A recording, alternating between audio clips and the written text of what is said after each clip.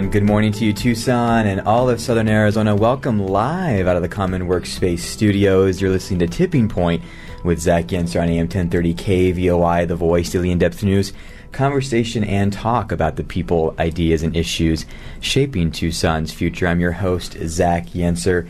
And to you, Matt, and to all of our listeners around here, we say Happy Friday Eve. Happy Friday Eve to you, Matt, and everyone listening. Good morning to you. Indeed, Zach. Happy Friday Eve.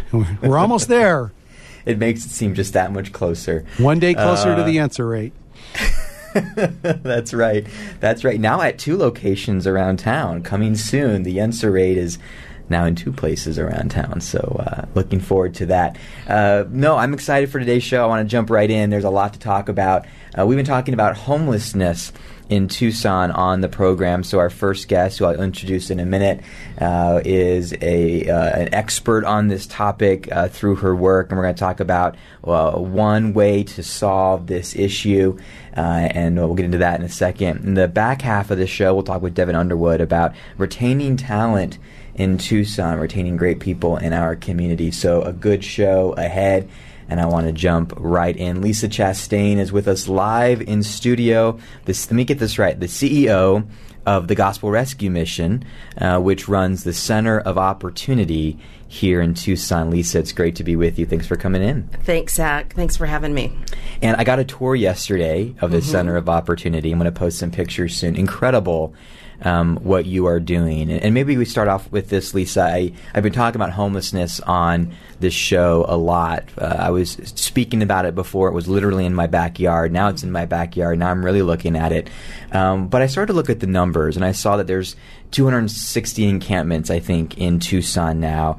There are 2,000 people in Pima County who need a roof over their head on any given night in greater Tucson. Pre-COVID, there was a 60% spike in homelessness. These numbers were going up pre-COVID, and COVID just exacerbated it. We have to find a solution. And the solution that I've been talking about on this show is not something I came up with, but I'm looking at the data, I'm looking at the research, and it's I've been calling it shelter first, treatment first, housing earned. Where there is an addressing of the fact that more people need more roofs over their head, that mental health and substance abuse is at the core of so many issues of those who find themselves on the street. We have to find those, we have to solve those things first, and then we can tackle the permanent housing piece. And when I toured the Center of Opportunity yesterday, I saw what I think is that model in place. Tell me if I'm right. Tell us a little bit more about the Center of Opportunity and your approach to tackling homelessness in Tucson. Well, we believe you're right. So the Center of Opportunity is a one-stop shop to bring all the services together under one roof or under one campus. I'll give you a little history. Historically, Tucson has needed something like this for decades. I've been committed to it for the last 15 years because, transportation is a problem in Tucson. Yeah. Us with working vehicles have a hard time getting from A to B. So imagine yourself on foot or on bicycle or, on public transportation systems. If you're at a place and you need to get help and they refer you to a place 20 miles away, you're not going to get there. So bringing all the services together not only expedites somebody from homelessness to wholeness, but it's restores more dignity and respect. So we were so grateful with the amazing gift of Humberto Lopez and the Lopez Family Foundation that gifted the property of the old Holiday Inn Holidome on South Palo Verde, and we turned that into the Center of Opportunity. Gospel Rescue Mission is there as the managing partner, we call us. We're doing the shelter services, the meals, the addiction recovery, bringing all of the services together. Pre-COVID, we had 30 different organizations working together to bring services to the homeless. Right now, we are working on bringing everybody back post-COVID, and we're trying to create that one-stop environment again and get people really the treatment that they deserve, the services that they deserve, and in the long run, get them into housing. Walk me through a little bit of the quick tour. I have the map that I saw in my head, but what are some of the services? What is the flow of transformation? It sounds weirder saying it than it was in my head, but what is the flow services that you provide to individuals who are finding themselves unhoused. What does that flow look like of service at Center of Opportunity? The people that we serve, Zach, we see 80% fall in the categories of addiction and mental health. So the people can come in off the streets. They go through the intake process. They're brought into the center, and you might be there because your lack of employment, you're looking for a job, you're looking for housing, you need addiction recovery, or you know what? I don't want anything. I just want to, a bed to sleep in and a warm meal and a warm shower. And those types of individuals are welcome as well. But if I had to put, 3 buckets in place, everybody's individually case managed when they walk in the door, but they fall within 3 categories. And that's that short-term stay, somebody who just wants to get off the streets, but they don't want to commit to program. Then those that are looking for housing or employment are typically there for about 3 months. And our addiction recovery program is a year long. We believe that it takes a long time to change somebody's value system. When they're on the streets, their value system is lying and stealing and cheating. And so, the 30, 60, 90-day programs don't tend to work for the majority of people. So we offer that long-term stay where they can stabilize, where they can detox, where they can, get in the right frame of mind to really get the help that they need. Before we go to break, give us a sense of kind of the numbers. How many shelter beds are available on a given night at the Center of Opportunity? Let's start there. Yeah, so we have 350 shelter beds at the Center of Opportunity.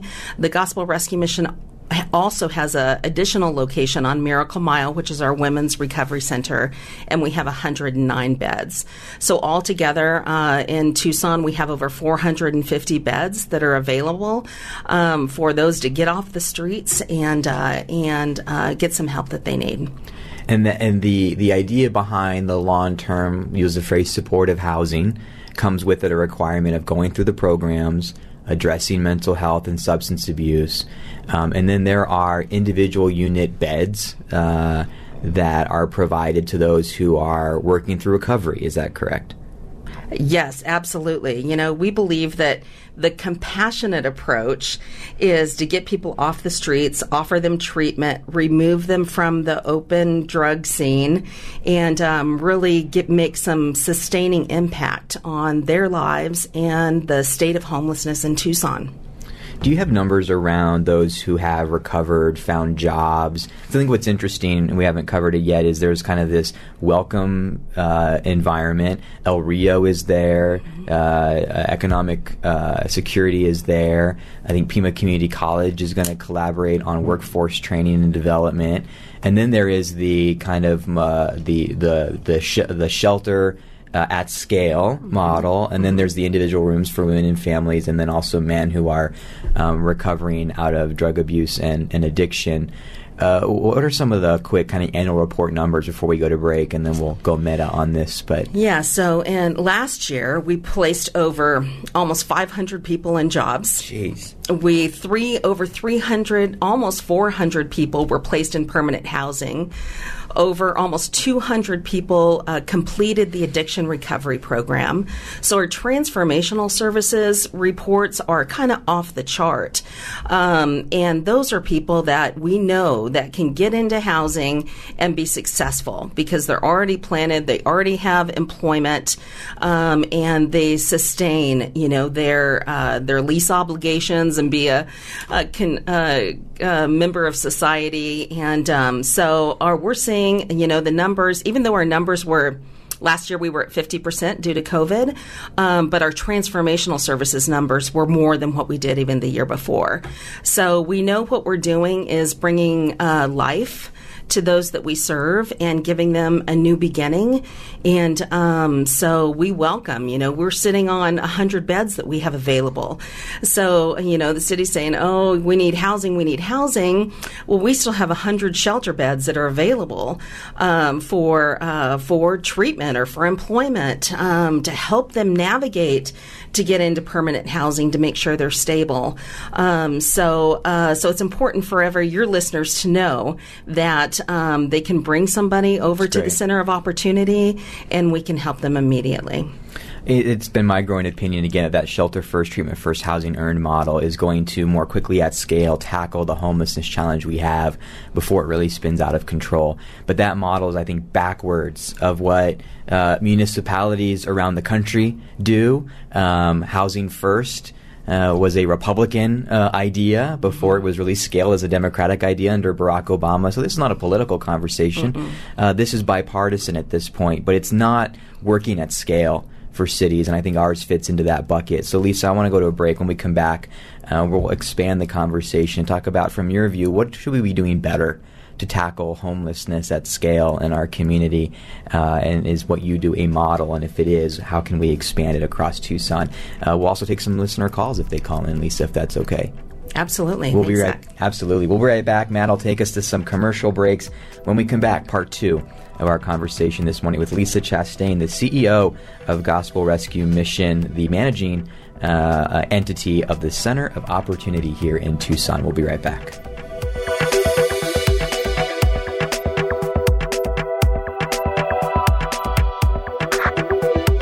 Radio by and for the people of Tucson. 1030 The Voice. Trusted local news and talk. Located just 2 doors down from the Rialto Theater, Little Love Burger opened just last fall and is serving up the juiciest scratch-made hamburgers, loaded hot dogs, have ice cream milkshakes, lovable local brews, and the most addictive breakfast sandwiches. They're open Sunday, Tuesday, Wednesday, and Thursday from 9 a.m. to 9 p.m. and Friday and Saturday from 9 a.m. to 10 p.m. Follow their beat on Instagram and Facebook at Little Love Burger Tucson and mention you heard about them on Tipping Point for 15% off your next order. Hey guys, if you're a man over the age of 30 and you want to accelerate fat loss, gain lean athletic muscle, and build habits to maintain results, then the Sustainable Strength System is for you. I was hanging on to 30 pounds myself that I didn't need, and in this new year, I signed up with Akil for this 90-day program that coaches you through reaching your fitness goals with a focus on intelligent programming, nutrition, injury prevention, and lifestyle. And it's working. I'm losing the weight. If you're ready for a 3-month journey to better health and strength, go to sustainablestrengthsystem.com.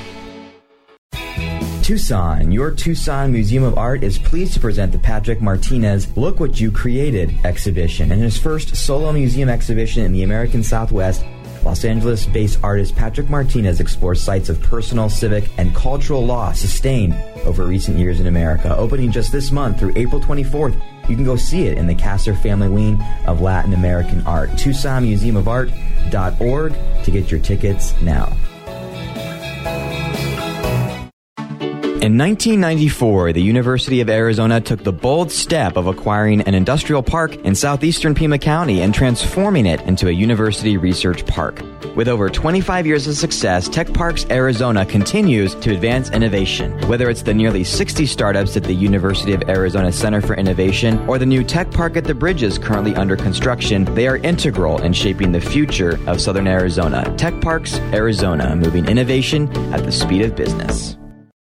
Hey you, if you're like a lot of people in Tucson, you'd love to look at a new home while interest rates are still low, but you hear prices have gone up, competition is fierce, and you'd just rather avoid the hassle? I'm Kathleen Jernigan with CNC Partners, and I want to tell you that you can make the move now. Our team is one of the most successful in Greater Tucson, helping buyers get results in this hot market. Call 520-406-0233 and let us know you heard us on Tipping Point to schedule a no-strings-attached conversation to see if we can be on your team.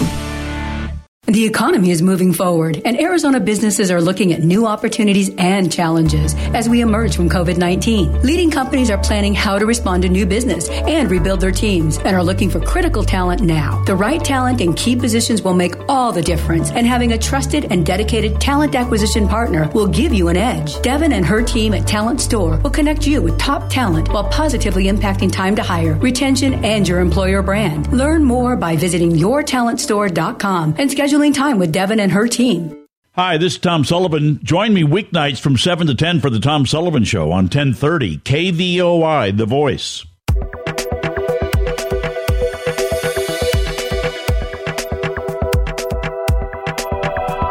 And we're back live here out of the Common Workspace Studios. Tipping Point this Friday Eve Thursday edition. Lisa Chastain is with us. Let's jump right back in. Lisa's the Chief Executive Officer of the Gospel Rescue Mission, which manages the Center of Opportunity.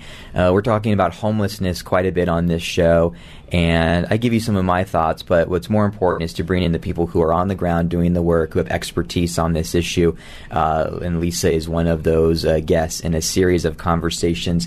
We talked about what the Center of Opportunity is doing in our community specifically. I want to talk more community-wide now about how do we tackle this massive spike in homelessness, and what are the right ways and what are the ways that may not be as effective. I want to go to our phone lines to start real quick. Matt, do we still have Rick on the line? Perfect. Let's go to Rick. Rick, thanks for calling in. You're live with Lisa Chastain here on the air. Go ahead. Hi, thank you. First of all, many of the homeless have other related issues, mental health issues and things of this nature. How do you support that or help your clients access that asset? Yeah, thanks for your question, Rick. We have mental health providers at the Center of Opportunity. We address those immediately.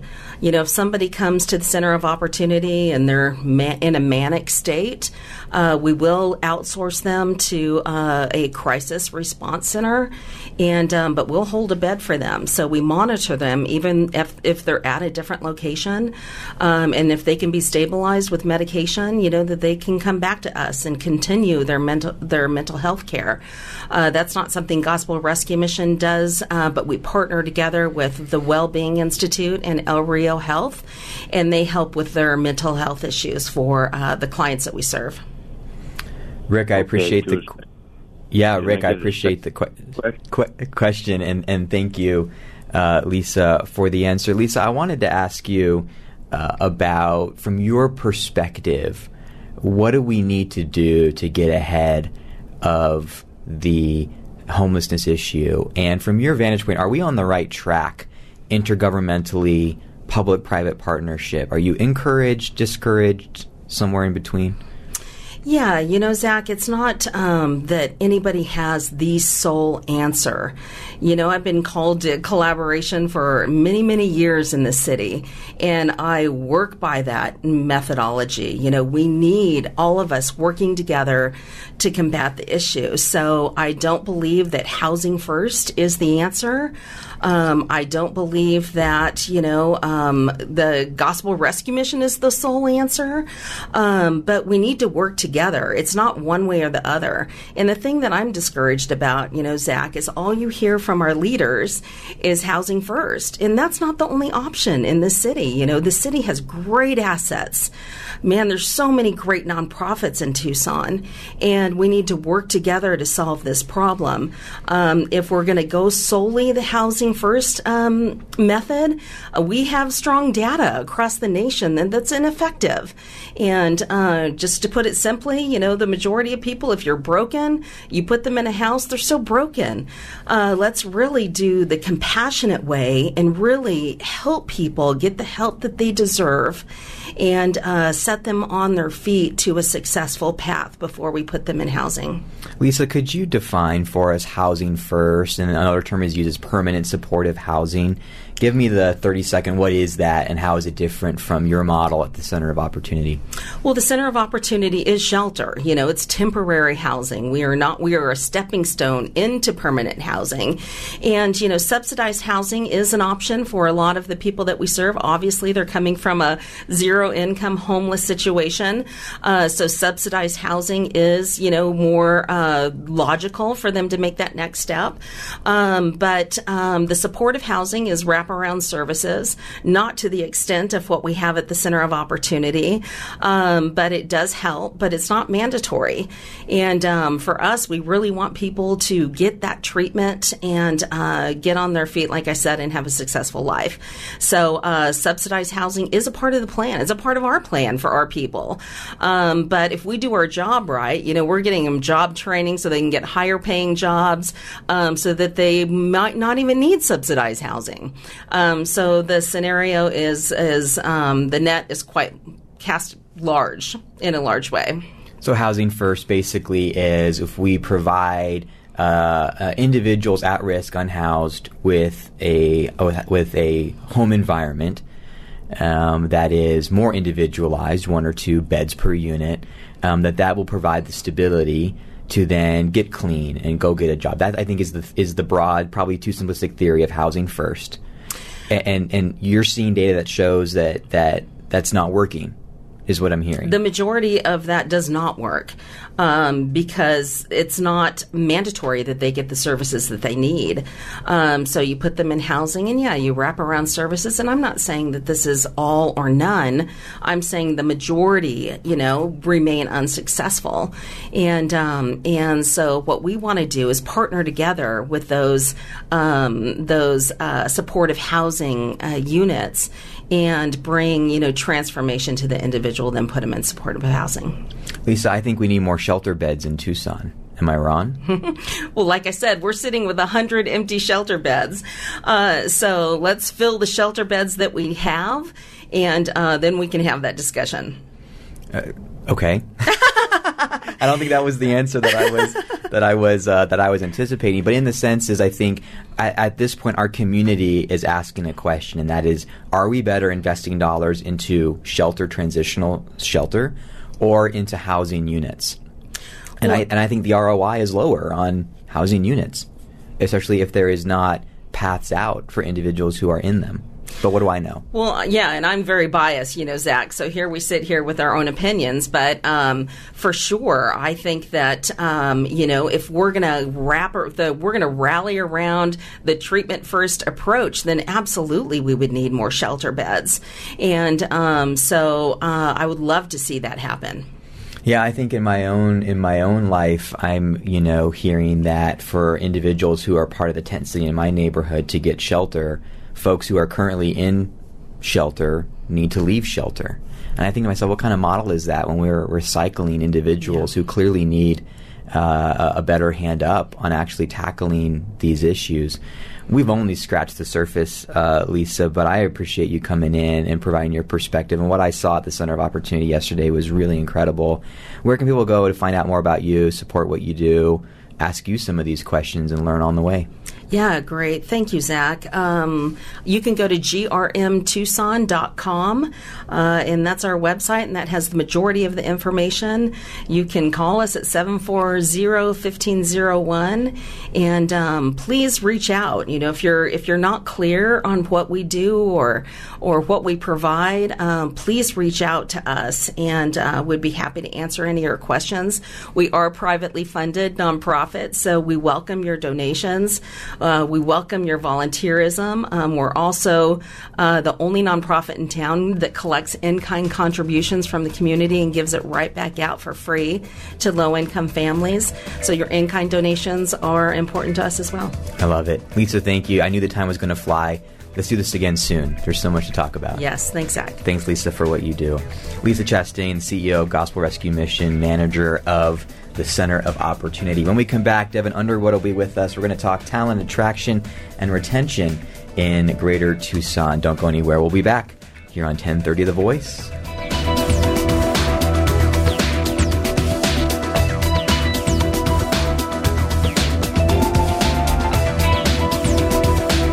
In 2021, FC Tucson was just getting started. We're building something special that all of Tucson can be proud of. Don't miss FC Tucson in action in 2022. Secure your season tickets now at fctucson.com or call 520-600-3095 and download the FC Tucson app in the App Store or Google Play to get updates on MLS preseason as FC Tucson welcomes the biggest teams in U.S. soccer in January and February.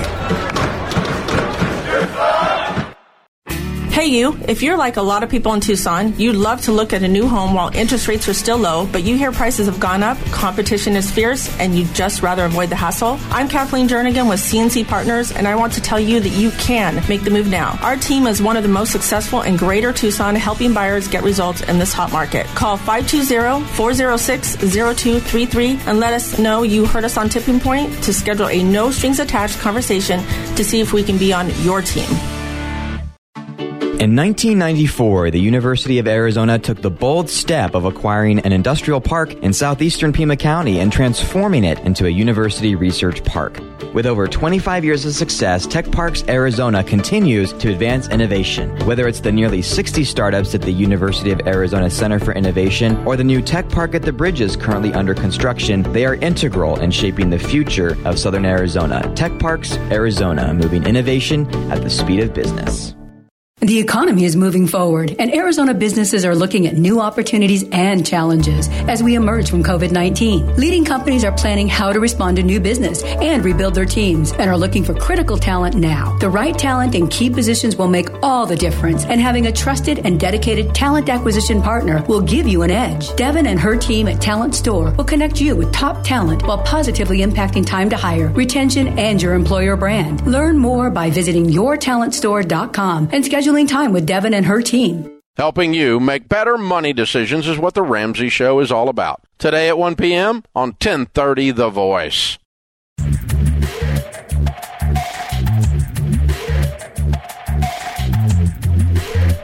And we're back, Tucson and all of Southern Arizona. Good morning to you. Welcome live if you're just joining us out of the Common Workspace Studios. You're listening to Tipping Point with Zach Yenser on AM 1030 KVOI, The Voice, daily in-depth news, conversation and talk about the people, ideas, and issues shaping Tucson's future. We just said goodbye to Lisa Chastain, the CEO of Gospel Rescue Mission, the managing entity of the Center of Opportunity, part of our ongoing series with experts in the community around the homelessness issue in Tucson and what can be done. So interesting conversation. Check us back out on the podcast if you missed it or only caught part of it. But we're going to completely turn the page to a very different topic. And that is one that we have ongoing in this weird labor market, retirement market that is Greater Tucson and everywhere right now. We're talking talent attraction, retention, getting the right people in the right seats at the right time, doing the right job in your business and organization so you can grow and so our community can grow. Our guide on that journey is Devin Underwood, principal and founder of the Talent Store. And joining us on our live line, 520-790-2040, is Devin this Friday Eve, Thursday. Devin Underwood, good morning to you. Hey, Zach, how are you? I'm doing well. This is a week where I don't need it to be Thursday Eve. This week is flying too fast on its own, so I'm okay with it being just Thursday. It's a fast-moving week. But I'm excited about the conversation that I think we're going to have today.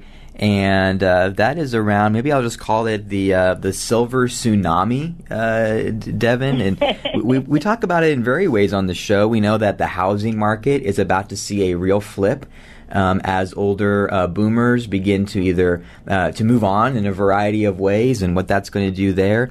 There is a retirement movement. Leaders of organizations, certainly around COVID, have stepped back from organizations in a variety of ways. And it has really brought to mind, I think, Devin, this idea of succession planning, how to transfer knowledge and retain employees in key roles. And I know that's top of mind for you as well.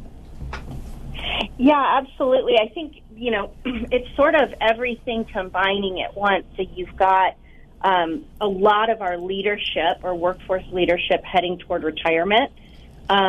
You've got the great resignation or great reshuffle that's going on, and people kind of questioning their purpose and where they belong or where they fit and making changes accordingly. And then, you've also got this talent retention piece that when you talk to that mid-level or upcoming leadership, what they're looking for is continuous challenge and continuous learning. And so how do you incorporate career paths that don't have to be ladders necessarily, but can be milestones to achieve to keep people challenged? And so all of that can be part of succession planning, and why succession planning has become such an important topic in terms of attracting and retaining talent and planning for your workforce's shifts and changes that are going to go on. Devin, you've been in this business for a while. Have there been, I would imagine there's been fewer times that have been more uncertain for organizations than what the last few years have been. I mean, COVID, business shifts, the Great Resignation, supply chain issues. Our business leaders and owners listening right now probably have a list that's twice even that size. I mean, this is a unique moment in so many ways, Devin. It really is. Everything's kind of coming together at one time. And, pre-COVID, we knew about the retirement trend we were facing. I mean, people saw that data. We knew it was going to be a challenge. And then you throw in all of the other rethinking that's going on, and then actual just supply and operational challenges. There's a lot to face as an organization. And if you're in a position, and I think more have learned this than not, of reacting rather than proacting, you're way too late at that point. This idea that you should be developing employees, externalizing knowledge, templating, training, keeping other people kind of learning and shadowing in other jobs is really, I think, even more crucial than ever, so that you've got some options as things change. I don't think anybody thinks they're going to have a crystal ball on all of it, but you've got to give yourself options, and you've got to have other ways to move workforce around to take care of things as different issues pop up. Devin, I know in the next segment we're going to talk about, I think, a few solutions and things people need to be thinking about in this whole environment that you've just laid out. And I think we'll walk through a number of those themes over the coming weeks for sure. But I wanted to ask you about what seems to me to be the very specific Tucson context around this. I was looking at data that looked at what happened during the Great Recession. And a lot of people think that, well, it was the millennials, the young people in their early 20s who left in droves. It was actually individuals in the middle of their career, those who are in their late 30s, 40s, early 50s. They left Greater Tucson in droves during the Great Recession. And that middle career workforce has never returned. And I think an impact of that, Devin, is that Tucson has continued to be a place where you can start your career really well, actually, and you can end your career really well, actually, but it is hard, and I talk to young people all the time who find it hard in their 30s and 40s to stay in Tucson, to find that mid-career job to grow in and to be a part of. And that whole rabbit trail is to say, Devin, that I think when it comes to succession planning, when it comes to finding that next man or woman up to fill leadership positions in Tucson companies, I have to wonder that maybe our road's a little harder because of these two generational shifts that have happened in the last 15 years in Tucson. Is any of that true or accurate, do you think, Devin? What are you seeing out there? I do. Yeah, I think that's very accurate. When we're doing headhunting or recruiting or executive search, whatever you want to call it, we're, obviously focused on local talent. This is where we always are going to start. But there's so many times we've really got to put out a national search for those next level, and I'm talking director and VP positions, because we've got the C-suite covered. I always used to say, especially 5 years ago now 7 years ago now when I moved back to Tucson, Tucson is a great place for a senior executive to plan retirement. So we have a lot of C-suite that might come in from other places, fill a top leadership position, and is about 5 to 10 years from retiring. And you have to think about what that means for innovation for that organization. If I'm 5 years away from retiring, how much do I really want to change what I do and what this organization does, right? So there's things to think about there. Even if it's someone that grew with the organization over all those years, what's going to happen when they start to retire? And we're seeing people choosing retirement earlier than later because of the challenges going on.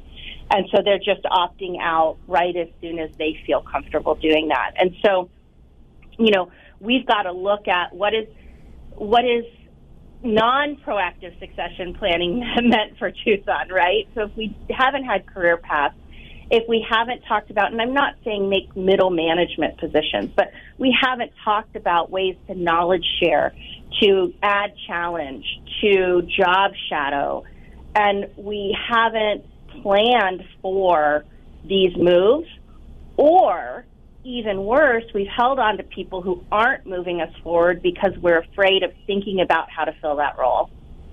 It gets really stagnant, and it can even be an issue that starts to eat itself and feed off of itself. And so there's lots to talk about there. I think it'll be really interesting to see what happens as these positions start to retire out and who starts taking over in a leadership role. And do we look at that as an opportunity, or do we just kind of tap the circle we know and try to just survive it? Yeah, Devin, such an interesting moment that is in Tucson, and not to be funny or tongue-in-cheek, I think we're at a tipping point on this. I call the show what I call it for a reason. It's not because it sounds cute. We are at a tipping point moment on this issue. Around the future of our organizations, the ability to train and find talent here. And like we've been saying, I think Tucson has a very specific challenge and opportunities as well, but a very specific challenge on this front. And we're glad, Devin, that you're here to walk us through it. So as always, we try to look at when it comes to finding the right people to fill the right seats and doing the right job to allow our companies and organizations to thrive and grow in Tucson. I think we often start, Devin, by looking at what are the labor and market trends happening specifically in Tucson. You're based here. It's what you look at. What are the trends and movements we need to be looking at from a 30,000-foot standpoint? When we come back from our last break of the hour, Devin, I want to dive in with you on what can our organizations and leaders listening today take away with them about how to prepare for this shift and to think about these things in a more tactical way in their companies. So, Matt, let's do that. Let's go visit some of our great sponsors who make the dream work here on Tipping Point with Zach Yenser on AM 1030 KVY, The Voice. Devin Underwood on the other side when we return. Don't go anywhere.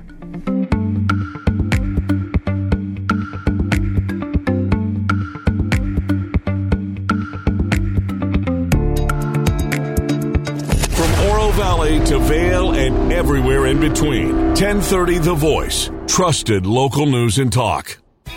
Tucson, your Tucson Museum of Art is pleased to present the Patrick Martinez Look What You Created exhibition. In his first solo museum exhibition in the American Southwest, Los Angeles-based artist Patrick Martinez explores sites of personal, civic, and cultural loss sustained over recent years in America. Opening just this month through April 24th, you can go see it in the Kasser Family Wing of Latin American Art. TucsonMuseumofArt.org to get your tickets now. Why I love where I live. It's a brand and movement that began here in Tucson to spark gratitude and celebrate the good things about where we live. Located in the open-air Mercado San Agustin Annex just west of downtown, it's a great place to shop or spend time with friends as you enjoy food, drink, and other shopping options close by. Find gifts, toys, books, and clothes that will help you celebrate where you live. Visit them at the Annex off the I-10 at Cushing and Avenida del Convento. Hello, Tucson. Have you heard of local nonprofit Impact of Southern Arizona?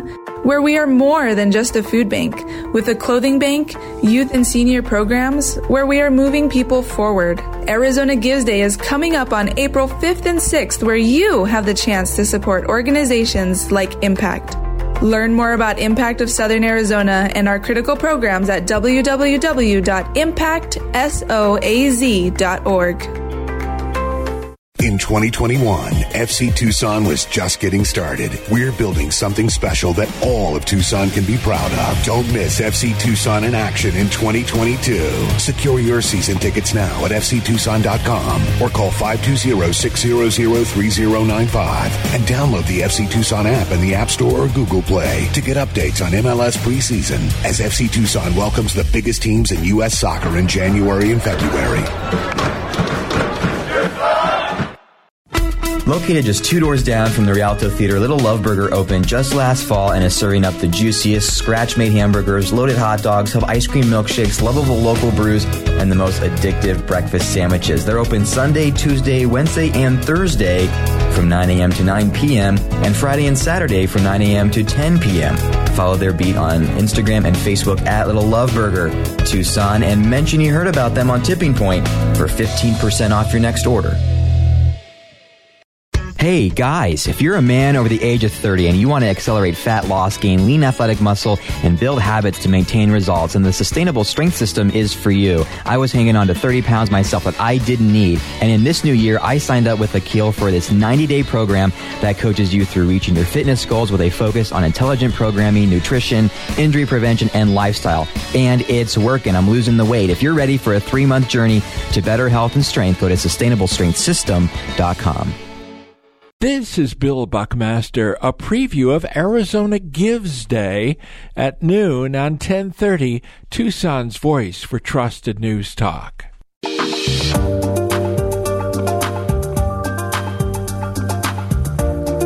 And we're back, Tucson and all of Southern Arizona, here live out of the Common Workspace Studios, Tipping Point with Zach Yenser. Full show it has been. You can catch it all on the podcast, iTunes, Google Play Music, Spotify, kvui.com/podcast, 4 places you can listen back to the show. We're with Devin Underwood this morning, who's been our guide in understanding one of the wackiest, weirdest labor markets, environments for business and organizations to survive and thrive. And over the last couple of years, we've really benefited from her wisdom in how to do that. Devin, we've been talking about how do our organizations make sure that they have the bench ready for the huge wave of retirements that we've already begun to see happening and people moving on from organizations because of COVID and other environmental changes to the business landscape.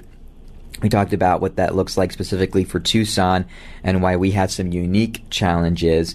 But what are some of the ways that organizations can get ready for moving new folks into leadership positions in companies and organizations? Yeah, absolutely. You know, it's amazing. I've been thinking through succession planning and getting more calls than ever about the advising stuff that we do, the advising side of our business. Wow. And it can be for leadership roles. It can be for just what I call key positions, those really important knowledge or expertise roles. And then even boards, you know, talking about what is the succession planning process of a board that's leading an organization on the nonprofit side of the world. And so there's definitely some foundational, fundamental pieces to that puzzle. And I think, Zach, I'm excited to keep speaking with you through this series, and we'll dive in deeper to each area. But, you know, to give kind of a summary, you want to first look at your current roles. Many people have made a business pivot or plan to, and they're heading in new directions. One of the things we love to do at the Talent Store is we love to recruit for newly created roles because we help our clients understand what do they really get done, what do they need to get done, what are the skills and experience that really needs to be there to get that done, and then do those people exist in the market and where do they exist? But you've got to take a new look at your role. Don't just grab a job description and kick it out there. Really say to yourself, what needs to happen, what are the deliverables, and who's going to be someone who would hit the ground for the first 90 days, and what would get this person growing or continually challenged through the next 5 years. So take a look at that, and that's a huge one. Once you have an idea of current roles, you want to look at what is the talent and experience available within the organization. Is there some conversations we can have about taking on new challenges, shifting some of the roles internally, and then what needs to be hired for? And so that's where we talk about really proactive talent attraction, giving yourself more options out there, talking about who you are as an employer. So it's not just who you're attracting now for this one opening, but who are you planting seeds with and getting on radar with, so when you have an opening that makes sense for them, they've already started thinking about your organization. They've started looking into you because they really liked what they heard. We've got a search right now, 2 searches that right away we're saying to my recruiting team, I'm saying you need to have at least 5 candidates qualified and ready to interview, because 2 of them in our little anecdotal data, 2 of them are going to get an offer before they even get to interview. And then through the interview process, depending on how long it is, there may be 1 left standing. You've got to give yourself options. And so the only way to do that is to have a proactive recruitment strategy, not a post and pray, not a tap your inner circle. You've got to do all of the above and make sure you've got a whole scale of qualified options as you walk through that interview and vetting process. And then internally capturing and externalizing knowledge and best practices. I know we've worked together on some of this, Zach, but it's, okay, how does that become a template? How does that become a checklist? How do we get information from everybody? I've got a director of engineering position we're working on, and one of the first key tasks of that person's 90 days is to really figure out how to externalize the knowledge base in these incredible engineers that they have on staff. And so that's a lot of the vetting I'm doing, is asking, what have you done to capture knowledge, to share knowledge, to be able to move processes forward? Those are really important. And so internally figuring that out is going to be a game changer for succession planning. And then staying in touch with your team, seeking employee input. We just did this really fun advising gig with a company here where we kind of did 3 different touches. We're doing manager stay interviews. We're doing employee surveys. And then we're going to roll out different perks and plans and communications and building consistent employee communications out from all of that feedback we get. So how do you stay in touch with your teams? How do you understand how they're feeling and where they want to head? And then we'll take all of this and create a succession planning process from it so you can keep doing that and keep evolving it. It's so interesting listening, Devin. It's a lot of information. It is, but it makes sense to follow along. And you know, where my head is at, Devin, and tell me if I'm on the right track or not, is I think we've been talking about a lot of these things as a business and organizational community for a while, of how do you create, learning organizations where career pathways are there, where there's high team touches. And to be honest, Devin, it feels like it's been a nice to if you can, but you don't have to. This is now a have to. because the transition in companies is going to be, we called it a silver tsunami in the beginning. I did, not you. I called it a silver tsunami in the beginning, where if you haven't developed plentiful replacements, if you haven't assessed roles, if you haven't created career pathways, you're going to have 5 leaders probably dip out in the next 12 months of most kinds of organizations, and you're going to be left holding the bag. And you'll wish you did this. So you should probably start now. Yeah, and everybody who is feeling shock about employees leaving, right? How much of that, not all of it, but how much of it could have been solved if you stayed in touch with your employees and your teams in different ways? Would it feel less shocking? Would it be less of a surprise? Would you have had a plan around that? So there's a lot to unpack there, but this isn't new best practices. This is something we've been talking about for a long time. Unfortunately, or just how things work, is that sometimes it has to be really painful, or the bottom has to fall out a little bit for everything to get reorganized and take a new look at it, and shift it from a nice to do to a have to do to continue to grow as an organization. Yeah, and Devin, I think the bottom of the bag was the 4.3 million workers in the U.S. who quit their jobs in December 2021, alongside the fact in the same year that over 1,231 CEOs left their posts. So you have the top leaving, and then you have 4.3 million workers leaving. That's the moment, I think, where we went, okay, Devin, what's going on, and what do we do about it? What do we do? That's a crazy shift. Yeah. Right. Yep. And, you know, when we were talking about that, it was so hyper-focused on wages. And, you know, you and I kept having discussions around, but, you know, okay, that may be a piece of the puzzle, and that might be part of what's going on. But how do you know that? How have you stayed in touch with your employees to understand that? How have you created new challenges and career paths? You know, when people freeze or really get nervous, I find people don't really like recruiting or fully understand it. They can get nervous around it. They can throw software at it, or they throw, you know, or they just say there's no way to do it anyway, so I'll just figure it out. Or they allow it to fester. And so what happens is your people that are staying are double in their workload. They're at capacity. You're getting them toward burnout. Or even worse, you're hanging on to toxic people who are infecting your culture because you don't want to have to fill their role. Right. And it actually makes you lose even more people. And so you've got to really look at all of those areas. And it's not just wages. Right. And it hasn't been, in fact, in any of the data that we've seen. That's not the only thing on the list anyway. For sure. Devin Underwood, principal and founder of The Talent Store. We've covered a lot of ground at many different thousands of feet off the ground on this topic. It's complicated, but Devin, I think you simplify it and you make it, dare I say, fun for organizations and companies to work with you to find the right people at the right time for the right seats. We're going to dive into this in a lot more detail over the coming weeks, I know that. But in the meantime, where can people reach out to you and reach out to The Talent Store, Devin? Yep, go to yourtalentstore.com. You can grab a time right on my calendar and let's talk. Sounds good. Devin, have a great weekend. We'll see you soon, and thanks for all you do. All right, thanks, Zach. We're going to be back on Friday, Tucson, to recap the week, things we haven't gotten to yet. Hugh Hewitt's up next, Bill Buckmaster at noon. Tucson, we'll see you on Friday.